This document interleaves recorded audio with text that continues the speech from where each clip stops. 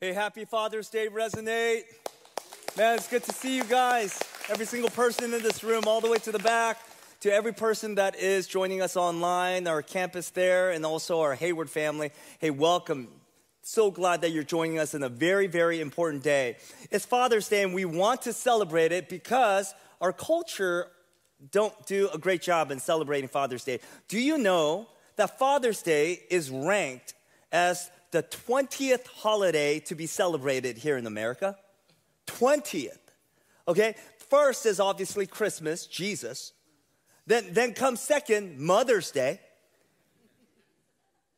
Then Father's Day. Halloween is number 6. Okay? Christopher Columbus, 16. Okay? 4 after that is us fathers. Hey, listen, dads, we think you're a big deal. If the culture is not making us a big deal, we think you are an incredibly big deal. Billy Graham said this: a good father is one of the most important, unsung, unpraised, unnoticed, and yet one of the most valuable assets in our society. And I really believe that, especially in the church. So I'm incredibly grateful for you. If you're spending Father's Day in one of our campuses today, man, you're a studly dad. So grateful for the work that God is doing. Could we in all of our campuses celebrate our dads? Yeah, amen. Hey, we started a sermon series called Free Indeed, and it's been pretty incredible. In fact, the Lord is doing something each and every week, just liberating people from sins of the past, things that they've been just in bondage of for many, many years. And I read you an email last week as I started my sermon of a older saintly woman who actually released from her bondage for 65 years. She's carried this guilt and shame, and she was free indeed in Jesus' name. And this is so incredible because this week I got even more emails, more notes, just declaring how they've been set free from the bondage of bad marriages to healthy marriages to secret sins that they've been free from. And this is why it's so important for you and I to be in this moment today in church, because when the people of God gather and when the Holy Spirit comes and we are encountering Him together, it only takes a moment for God to just free us from the sins of the past. Amen? And this is why we're together today. And we're talking about another sin that enslaves us. And today we're talking about sticky sins, or the kind of sins that are stubborn. Have you ever heard of stubborn fat? You know stubborn fat? They're the last fat family to go. Right? I mean, you could exercise, you could be on a diet, you could be doing a lot of things, and man, you could be losing weight, and you could look great, but for some reason, right around here, right, the pork belly, you know what I mean? Like that, this side is just really stubborn. It just won't go, right? You could be on the Peloton for 23 hours, and yet this part just will not release from you, right? In the same way, there are certain sins in our lives. Maybe you've been going to church and in Bible studies and in MCs and in deep prayer, and a lot of things have happened to you, but for some reason these sins keep following you and tracking you, and you keep falling back to it. It might be porn. It might be substance issues. You go back to the drink. It might be even more subtle as bitterness, maybe hate, maybe gossip. These things that we just tend to go back to judgmentalism, negativity, things that God would not be glorified with, that we continue to fall back on. And so the question is, how do we set free from them? How can we be set free? If you have your Bibles, and I hope you do, would you turn to Jeremiah? Jeremiah chapter 2. Jeremiah chapter 2, and we're going to study the entire book, entire chapter, but we'll look at when we'll read the first 4 verses here, starting from verse 19 to 22. And in all of our campuses, would you please rise for the reading of God's word? And we'll pray once again that the Holy Spirit preach a better sermon than the one that you're about to hear from me today. Jeremiah 2, verse 19, this is the word of the Lord. Know and see that it is evil and bitter for you to forsake the Lord your God. The fear of me is not in you, declares the Lord God of hosts. For long ago I broke your yoke and burst your bonds. But you said, I will not serve. Yes, on every high hill and under every green tree you bow down like a whore. Yet I planted you a choice vine, holy, of pure seed. How then have you turned degenerate and become a wild vine? Though you wash yourself with lye and use much soap, the stain of your guilt is still before me, declares the Lord God. That is the word of the Lord for this great Father's Day weekend. And all God's people said, Amen. Please have a seat. Hey, 3 questions we want to answer today. Why, what, and how? Why are we still stuck in sin? And what's behind these stubborn sin? And third, how could we be set free from it? They're all very incredibly important questions. So if you're taking notes, why are we stuck in our sin? Now, first, I want to give you a scientific and a spiritual explanation as to why we sin in the same way over and over and over. There's a book called Atomic Habits written by James Clear, and it's a fantastic book. And there, the book starts with the incredibly insightful premise that's to say that every human being on the face of the planet all have pretty much the same goals. We want to be healthy. We want to have good relationships. We want to succeed in the things that we do. So we set goals. Every person is set out. Now, all these people that fail and things like that, it's not because they don't have these goals. Every single person sets out for these great goals. But for some reason or another, who you are today to what you want to become, there seems to be a delta. And the question is, why? Why is that New Year's resolution is so hard to accomplish? You know, this New Year's resolution, you said you wanted to lose 20 pounds. You got on the scale in January. I'm like, oh man, I need to lose 20 pounds. You got on the scale like yesterday in June, and you're like, all right, 30 pounds to go. Let's go. Right? Why does that happen? Why does that happen? Is it that we just continue to fail in setting good, reasonable goals? And James Clear says, no, it's not about setting goals. He says this, we do not rise to the level of our goals. He says we fall to the level of our habits. Did you catch that? We do not rise to the level of our goals. We fall to the level of our habits. It's the habits it's the common denominator, you see? And what this means, conversely then, is that if you want to reach, if you want to advance, if you want to grow and fulfill your goals, then it's all about establishing some holy habits in your life. Yeah, that's the holy habits that you want to aim for. And so this is how it works scientifically. You see, whenever you do something that results in immediate pleasure or comfort, there's something that happens in the brain, and our brain gets hit with this powerful chemical called dopamine. Dopamine is like a narcotic. Man, it just hits us, and we want it over and over and over again. In the same way, in the morning, the first thing we do when we get up is to look at our phone, and we scroll through how many people liked our messages or our posts. Boom, dopamine. See, or when you're bored and you're in the privacy of your own space or whatever, and you look at porn, dopamine.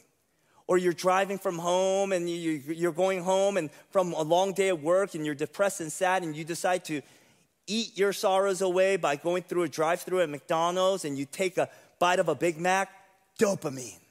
See, dopamine hits, and what scientists say that the more you do something to comfort yourself, and in that moment where you find yourself pleasure and dopamine's hit, your brain, you are creating what is called a neural pathway. A neural pathway is these little grooves in your brain that through habit, through this dopamine, that you continue to channel all of your behavior. In fact, once you thought it was a choice that you're making, but after a while, it's no longer a choice that you make. The choice actually chooses you. And you can't help but to continue to do them. You see, it's like water on mud. More water flows. You think that the water has the choice to go wherever it wants to. And yet, when that channel of that groove gets created, no longer does the water have choice. It actually goes through that particular groove over and over and over again. And that's kind of like our behavior. Now, let me give you a spiritual picture of this. Now, we've been talking about chains a lot. And so let's consider this chain. Many of us think, man, we made a choice and we need to stop making choices, but it's not as easy as it sounds, right? Because always it starts with the choice, and we think it's a choice to just stop doing the choice. And yet, if that was the case, we would stop all the sins that we ever commit. But that's not the case, because spiritually, what is a choice eventually turns into a habit. And when the choice turns into a habit, then it creates a link, and it becomes really automatic, and it becomes a reflex. And what reflex is, different than the habit, is that habit, you know you're doing them. Reflex, you don't even realize you're doing it. Like picking up the phone, you don't choose to pick up the phone. It's just like a reflex all of a sudden now. Have you ever, like during dinner, picked up the phone and you're like, why is the phone on my hands? You know, that is because all your choices have become habits and now have become a reflex. And once it becomes a reflex, it mutates eventually to, it's not about what you do, but who you are. And the devil loves to create an identity in you. This is who I am. I cannot change. And you start resolving to who you think you are, and therefore you are completely in chains. And this is the problem. The devil wants to do something to us today. He wants us to make us believe that we're actually stuck. We're chained. Because of the choices of us not wanting to do porn anymore, we try and we're stuck. And the choices of us not wanting to judge or even leave the begrudging relationship that we have, like, I don't want to hate that person. It seems like we're stuck because we keep fantasizing about them. We keep hoping that something bad will happen to them. And you know those thoughts come into your heart and you're like, I don't want to have them anymore, Lord. And you just keep feeling that it's stuck because you see, choices have become habits. Habits become reflexes, and reflexes have become your identity. And because it's your identity, you're like, I'm stuck. I can't do anything anymore. But Christians, here is the good news. That through the blood of Jesus Christ, we are set free from bondage. We're set free from the bondage of our chains. And the Bible will say, whom the Lord Son sets free is free indeed. You and I are set free because once we were in bondage of Adam and now we are in Christ. And because we are in Christ, whatever the power and whatever experience that Christ has experienced, including the power of the resurrection where he took the dead and made it alive, now that power of the resurrection lives in us. And now we have the same power to exercise to our dead bodies and to our dead sins. And the prison doors is wide open and we could walk out. You and I, as believers in Christ, are set free people. Amen? Man, we don't have to be stuck. We don't have to be stuck. We're not in bondage anymore. And that is incredibly good news. Then, what is behind our sin? That's why we sin, but what's behind our sin? Now, let's get to our text here. Because Jeremiah is one of the last prophets that God sent to Judah before they were taken into exile. Now, this whole book is a series of sermons that God preached through the mouth of Jeremiah. In chapter 2 is specifically about sin. And so let's draw some insights from them. Just a couple things. Number one, you have to understand that sin is rejecting God. It's rejecting God. Verse 19, know and see that it is evil and bitter for you to forsake the Lord your God. Now, do you notice its language here? It's intervention language. And you say, it's like when you're confronting a beloved family member of their alcoholism. And you say, hey, don't you know? Don't you see? Don't you realize? Could you see that this is a problem? And Jeremiah has the same tone here addressing us about our sin. Don't you see and realize that you're forsaking God? That's what he says. And he's pleading with us to be aware of something that we're radically unaware of. Well, let me put it this way. According to the Bible, it's not fatal to be a sinner, but what is fatal is to deny that you're a sinner. You see, alcoholics, it's not fatal to be an alcoholic. You see, if you get help, it's only fatal if you are in denial of your alcoholism. That's when it gets really bad. That's when it could lead to fatality. You see? And that's why in AA meetings, the very first thing that you say is what? Like, my name is Ryan and I'm an alcoholic. This is a confession. Now, this is interesting in the same way. Now, I'm not talking about when somebody says in some general way, we're just all sinners, though. We're all sinners, right? You see, that's a cop-out. Because sometimes we use overgeneralization of all humanity to not address our own personal sins. You see, you don't see an alcoholic and say, we're all alcoholics to some degree, right? They don't say that. They say, I am. And in the same way, many of us have treated the offenses that we've caused God and said, you know what, we're all sinners, right? No, that's not a true confession. And because we're not truly confessing, and because we don't really know how we're sinning often, even though we know that some general way we're sinners, we're forsaking God.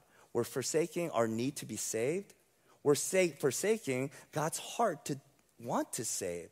And therefore, we're forsaking the personhood of God in our lives. Here's the second thing. Sin is not just forsaking God, but it's reducing God. Reducing God.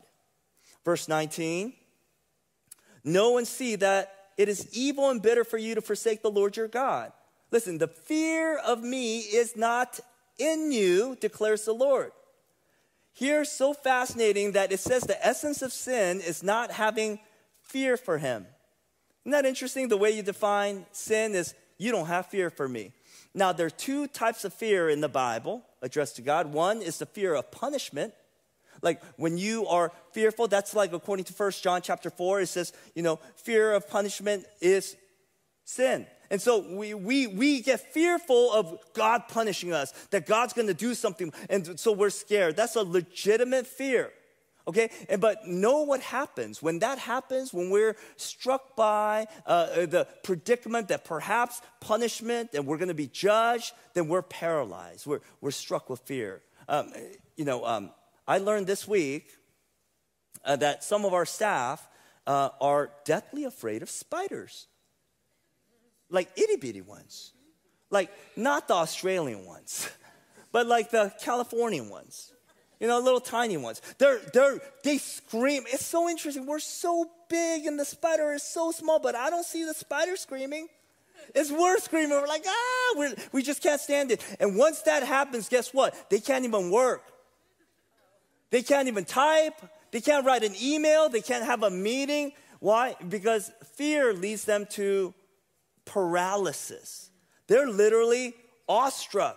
They're paralyzed, right? Yet the Bible talks about another kind of fear, and that is being in awe. Wow. That's what it means. In Proverbs chapter 28, verse 14, it says, blessed is the one who fears the Lord always. Blessed is the one who has awe of God. Again, in Psalm 130, verse 4, it says, but with you there is forgiveness, that you may be feared, or you may be revered. And in this case, once again, this means being in awe.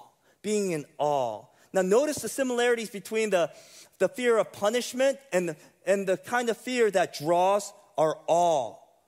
They both consume you. They both consume you. Because when you're consumed by the Lord, you cannot do anything but to constantly think about him. Reflect on him. I'll put it this way. Do you remember when you first fell in love? I mean, your first love. The puppy love. The deep, meaningful, genuine, eternal fifth grade love. You know that love?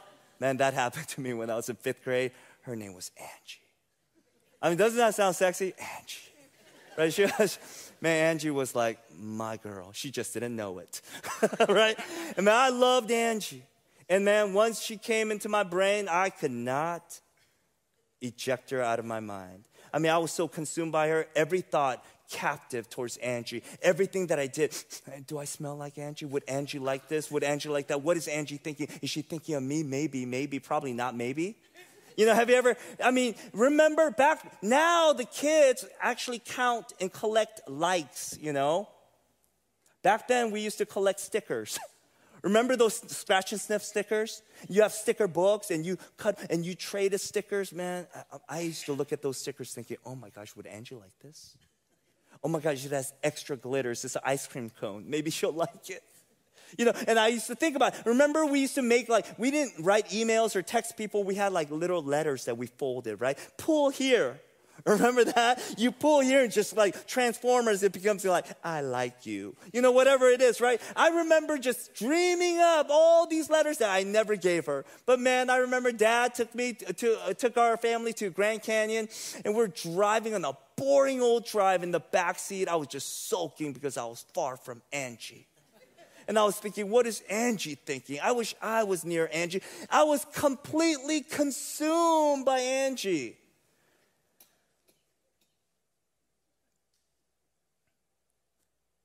When you're in awe of God, you do the same thing. God, what are you thinking? I wonder what you love. I wonder if you like this. I wonder if you love me. I wonder how you created nature. I wonder if you miss me. Whatever it is, you're just consumed by the love of God. His thought, you're completely captive to his glory and his greatness. So sin, check this out, sin is when you are in awe more of something than God. That's how sin is. You see, you're more captivated by sin than him.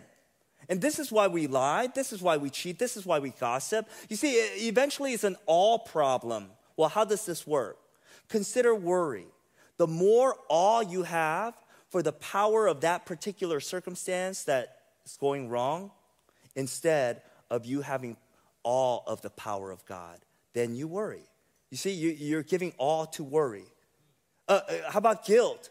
The more awe of the depth of your sin than the height of God's grace, then naturally you're going to actually feel more guilt because you're giving awe to that. How about anger? The more awe you are of your own wisdom as to how things should play out rather than being awe of God's sovereignty and his goodwill, then you'll fall prey to that and you'll be angry about it. Do you see how this works? And this is why the psalmist says the fear of the Lord is the beginning of wisdom. You need to be more awe of him. You need to say, Holy Spirit, would you open up my eyes and my heart to see the grandeur, the glory of yourself, that you may consume all of me. See? Because your worries are gone when you see him more greater than your circumstance. That your guilt is gone when you see him greater than the sins of your life. That your anger is gone when you see God's wisdom far greater than the one that you have of your own. That's how it works. It's an awe problem. Third, sin is replacing God. Replacing God. Yeah, we rejected God, we reduced God, but we replace God. Look at verse 20. For long ago I broke your yoke and I burst your bonds. But you said, I will not serve. Yes, on every high hill and under every green tree you bow down like a whore. God just called us a whore. All right. Well, let's look at this. All the high school went. All right. Look what God has done. He's freed us from bondage. You see, the yoke that we're in, he freed us. And yet we keep going back to his old masters. Now, this is about idol worship because, the context of Jeremiah 2 is that there were idol worship of Baal, the false god. And you and I now worship other things. And here, high hills signify transcendence and green trees signify fertility. And God here uses sexual metaphors as to say that you and I are adulterers and that we're cheating on him. Because Jeremiah 2, the way it starts, in verse 1 and 2, it starts with a love relationship between the young bride and God. And we're the bride. And we're in love, everything's good, and yet we committed adultery towards him. And that we cheated on him. We're deciding to sleep with other idols. And this is what is happening, that we're fully consumed. Can I show you how this works? There are 4 phases that every person goes through when they get caught in these sticky, stuck sin. First, you always go through promotion, which is you promote something beyond God.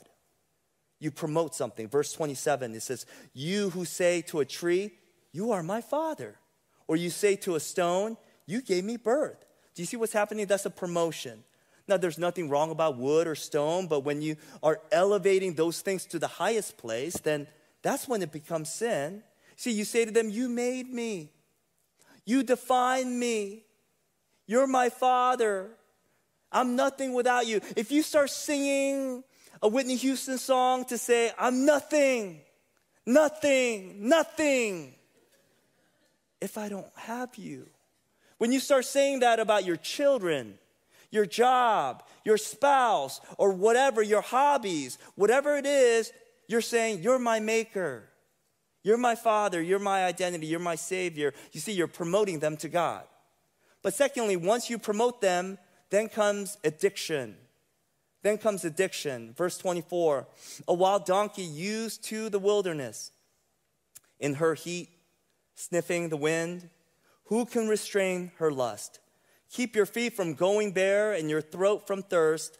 But you said, it is hopeless, for I have loved foreign gods, and after them I will go. It's hopeless. Now, Jeremiah uses two metaphors here to describe our addictive pattern that came from promotion, now it's become an addiction. First, he compares us to animals in heat. Now, you realize that animals don't have any restraint when it comes to their desire to procreate, right? Zero desires. You've seen that. If you have pets, you know that. Okay? If you've ever gone to a zoo, this happens every single time. You see two zebras going at it, and all of a sudden your kid goes, Daddy, what's that? Right? What are they doing? Is that a piggyback ride? Right? And you're like, Now, interestingly, never a male zebra has ever come to a female zebra and say, hey, before we get, could I buy you dinner?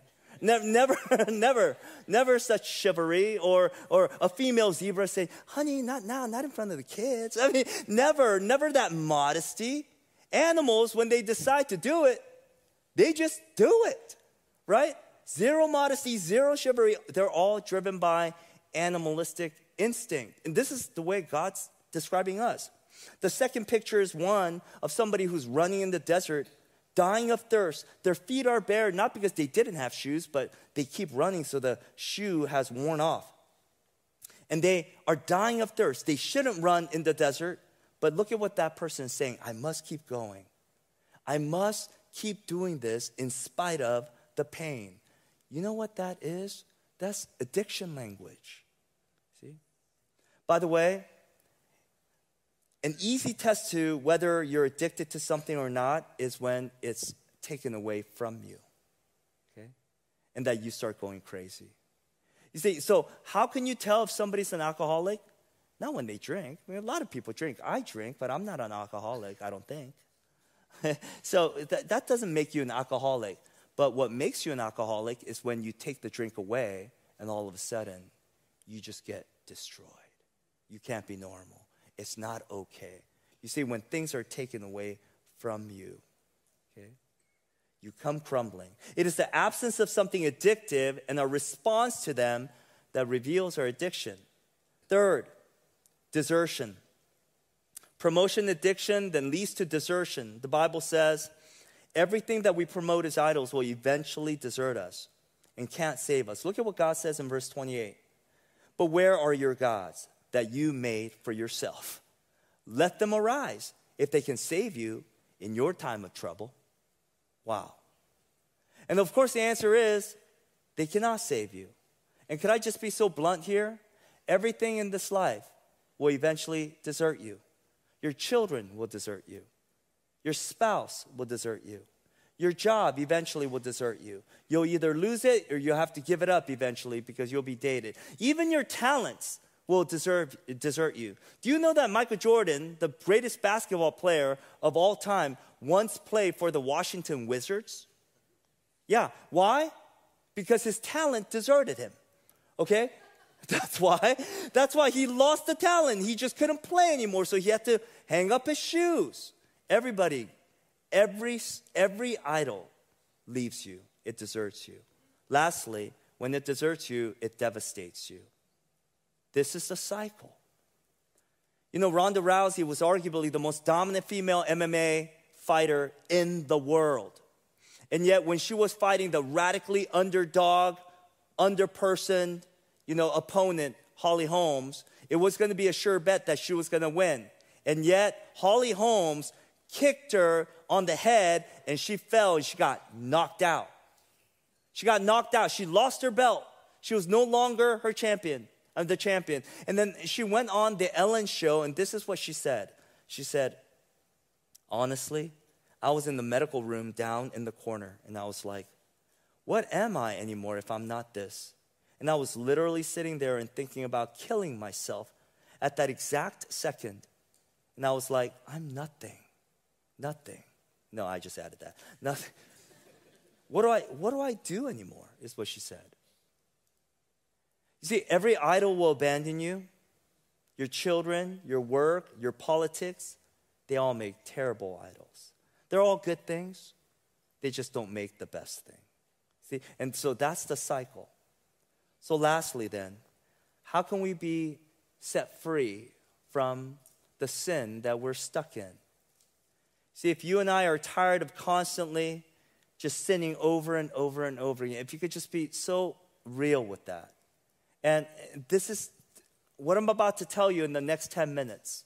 It's going to be liberating and freeing. And remember, it's not about just setting simpler goals and just doing stuff, because that hasn't worked. If that worked, then you would be not sinning the way you are. And so it's not about setting goals. Remember, we do not rise to the level of our goals, but we fall to the level of our habits. So we must set holy habits. Holy habits. And could I share with you just from my life, and this just comes from my life, that I've been battling sin ever since I was a Christian. I realized that I was in sin. I realized and noticed my idols. And so I've been fighting them. And this is honestly my 4-step plan to how to be victorious over stuck sin. And my hope and my prayer is that you would actually consider these things very seriously. 4 things that I've done to create holy habits. Number 1, identify your gods. Identify your gods. And the way you do it is to simply ask 2 questions. Number 1, what gives me my ultimate sense of worth and value? This is very important for you to ask genuinely in the most vulnerable times. What gives you the value? What's so important to you? What do you want to be known for and known as? The second question is, what if taken away from me will make me want to quit life? What do you say, man, if you take this from me, I'd rather die? What do you say about that? And initially, that seems really glorious. Like your children, man, if I can't have my children, then I'd rather die. Well, that seems like valor, but no, that's not. That means they're an idol. What do you say about your job, your personality, your wealth, your parents, your talent? What is it? Because eventually, when you really deeply think those things out, that is your functional God. That is your functional God that you worship. So the first step of freedom is to identify the God that you're sleeping with. Here's the second thing. You must personalize your sins. And could I tell you, this practice in my life has helped me probably the most. Jeremiah 2 starts with this imagery of 2 people in sweet love. That's us and God. And it's very personal. And now if you want to understand sin, you have to understand it this way. You can no longer see it just simply as breaking laws. Because this is what we do. We always say, well, if I sin, I broke a law. I'm sad. I shouldn't break laws, right? And you become a moralist. But that's not actually how you overcome sin. Do you know how you overcome sin? When you stop realizing that your sin is not simply breaking laws, but it's actually breaking God's heart. It's personal. It's personal. You're breaking God's heart. Even when you sin against somebody else, all sin eventually is against God himself. After all, he had to die for us. Some of the greatest pain I've ever seen on this side of life is a pain that a couple goes through when one of them cheats on the other.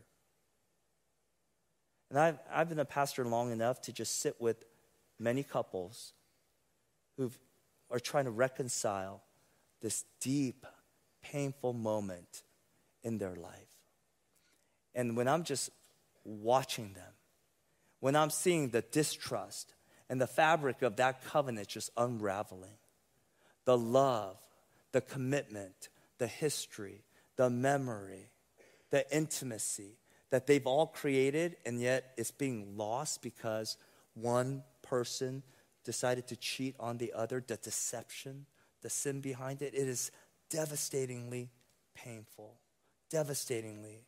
And could I just give you an imagery that when we sin against God, it's not an oopsie daisy that we just broke the law. We're breaking God's heart. That we're married to him.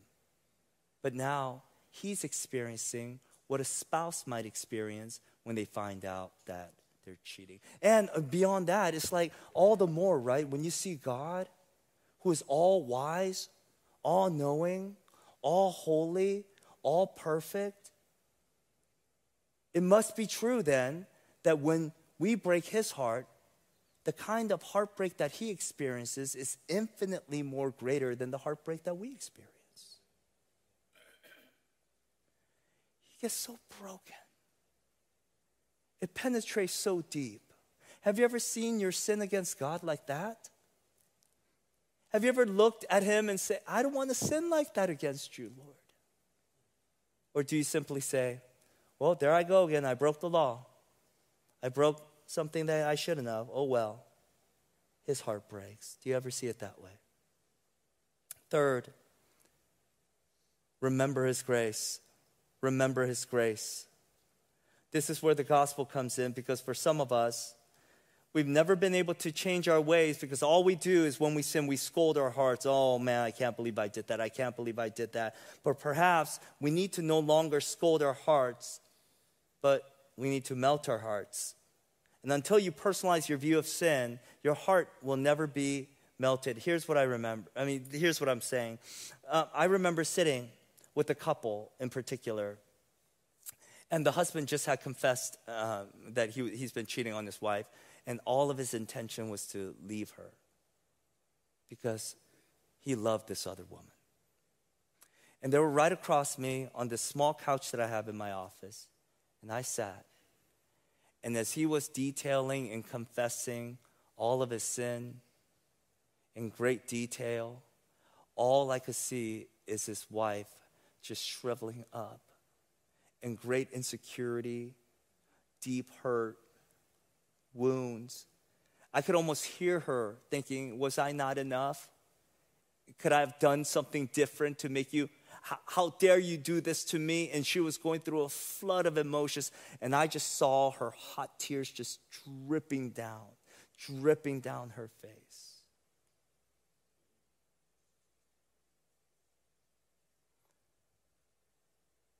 In the Bible,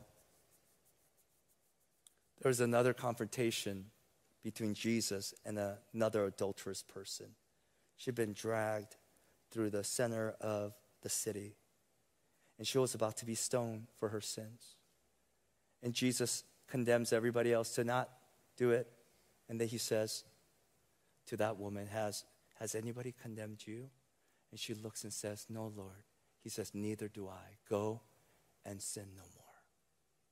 Remember my grace. And from that day on, we don't know exactly how it played out, but I perceive her experience of that grace set her free to say, I never want to sin to a God that's so gracious to me like that ever again. You know, to that story of the couple that was on my couch with her hot tears flowing down, I remember him detailing all this ugliness of his side of the story and what he intends to do. He even said, I love this other woman. I no longer love you. And she turns to him and says, I still love you, and I forgive you. I forgive you. That man was never the same. Upon the forgiveness, the radical forgiveness, the gospel forgiveness from his wife, whom he betrayed, he hurt, it revolutionized his life. The grace that came into his life changed him and said, if that's the woman that I betrayed, I never want to betray you again. And he left the other woman, reconciled in deep repentance. And for 10 years now, they've been together, thriving in the Lord. Isn't that great news? This is the result of the gospel. This is the result of the gospel. Remember his grace. Remember his grace. So you see, you have to identify your God. You have to personalize your sins. Then you have to remember his grace so much so you're like, I don't want to hurt a God that is so forgiving like that ever again. Lastly, you must read God's word. You must read God's word. See, I read a study that pointed out that there's only one habit that a Christian can undertake that results in every other holy habit naturally flowing out of them. And that's just daily being in God's word. Daily being in God's word. Listen, Hebrews 4:12 says, for the word of God, listen, it's not a historical document, it's living. It is active. It is sharper than any two-edged sword. Listen what it does. It pierces you to the division of soul and spirits, of joints and of marrow, and discerning the thoughts and intentions of your heart. See, it could become something that just deeply penetrates you and changes you inside and out. So here's my conviction. The devil does not have to destroy you if he could simply distract you. And you and I are so distracted with our phones. You and I are constantly looking at it. We don't even know that we pick it up. Some of you are looking at the phone right now, pretending to take notes. I see you. There's the same kind of people that fall asleep with that thing and it hits them in the face. If that ever happened to you, you know you're guilty. You've been distracted, and Satan distracts you. He distracts you. And as long as you are fixated on your phone, you cannot be fixated on Jesus. And you cannot be fixated on God's word if you're fixated on all these other things. And to the degree that you decide to turn the pages of Scripture is when you start seeing the pages of your own life turn. This is the reality of the power of God's word. And I would just want to encourage you. If you have not been in God's word every single day, I want to challenge you starting tomorrow that instead of grabbing your phone, you're like, oh, no. Pastor's watching. Just kidding. I'm not watching. You say, I'm gonna turn to God's word for 1 minute. Just 1 minute. I did this, the first thing, I just tested it, right? I did it. I read 11 verses in 1 minute in Hebrews chapter 8 this morning. You know what? I calculated it. If you just read 1 minute every single day, you could read the book of Romans 9 times in a year. If you read just 3 minutes, 3 minutes. If some of you go to the bathroom and take your phone, right? For 30 minutes. But if you read just 3 minutes of the word every single day, you could read through the entire New Testament in a year. That's more than what you've read in a long, long time. And it's doable. This is the way you create holy habits in your life. Now, let me close this way, okay? Some of you are thinking, that's great. You know, I want to do it. And this is what you're going to do. I'm going to do it. I'm going to create holy habits. You're going to start reading. You're going to read in Jeremiah 1. Yeah, I got that done. And you'll read them like, oh my gosh, God called me a whore. Forget this. You're just going to abandon. I'm like, you'll get through a section like, I don't understand this part. I mean, it's talking about some donkeys and a guy in the desert. I'm like, I'm out. And you're going to abandon it. And what you started for about 4 or 5 days, you're going to lose it. You're going to lose steam. And could I just encourage you? Go again. Go again.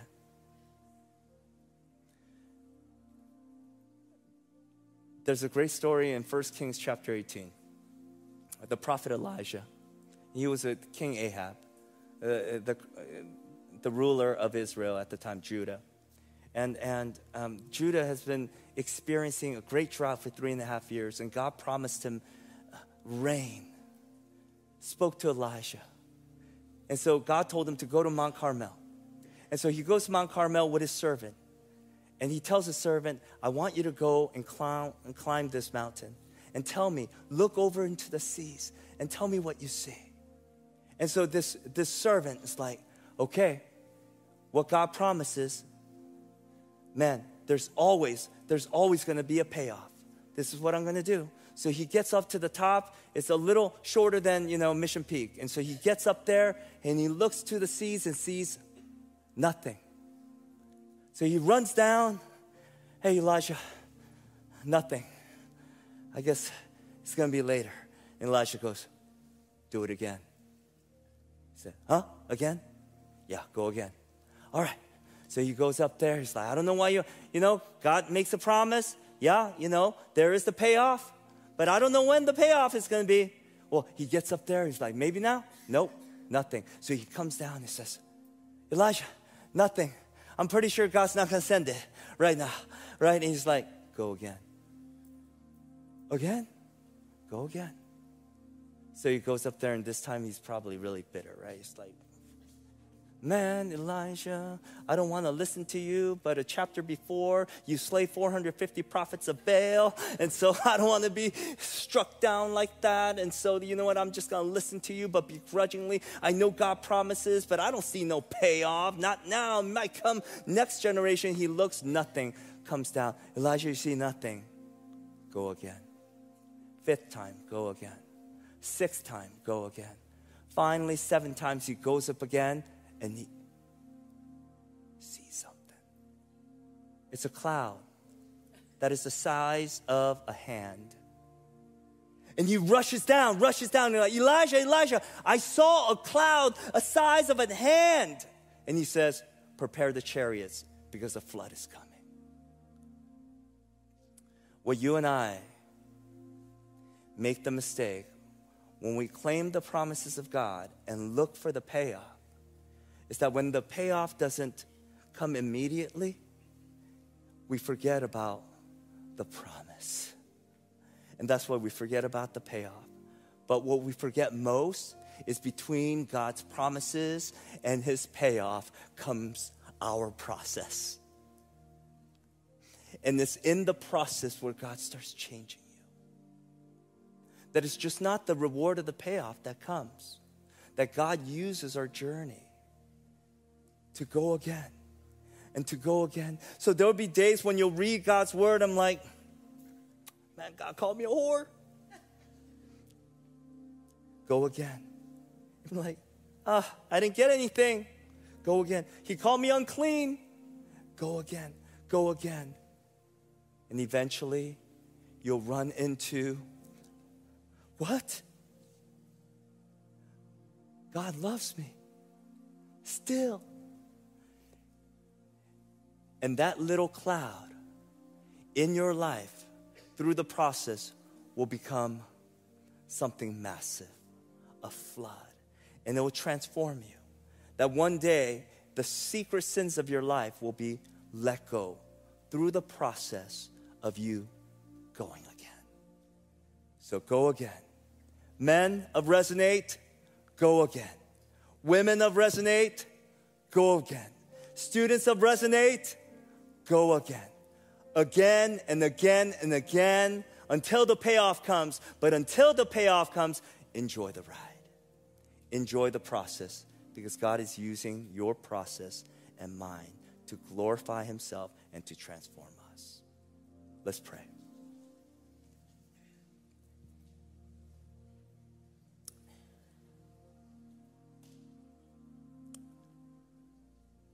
Lord, we just surrender our lives to you now. And Father, help us now to reflect even now on the idols that we're captivated by. Lord, help us to personalize our sin, to know that every sin that we commit is ultimately against you. Yet it is so important that we remember your grace, that you say, I don't condemn you. I paid. I made my son pay fully. Now go and sin no more. And Lord, as we are daily in your word, renew us, refresh us, and direct us, and help us to cling on to the promise and look for the payoff. And in between, help us to enjoy the process, because it's in the process where you show. It's in the process where you are changing us from one glory to the next. We thank you for your promises, but we thank you for the promises that strike us today. And I pray from this day forward that you will release many men, many women, many young men and women from their sins, that you may be glorified, that we may be set free in you. We pray in the matchless name of our King and our Savior, Jesus. And all God's people said, amen. Let's give him glory. Yes, hallelujah.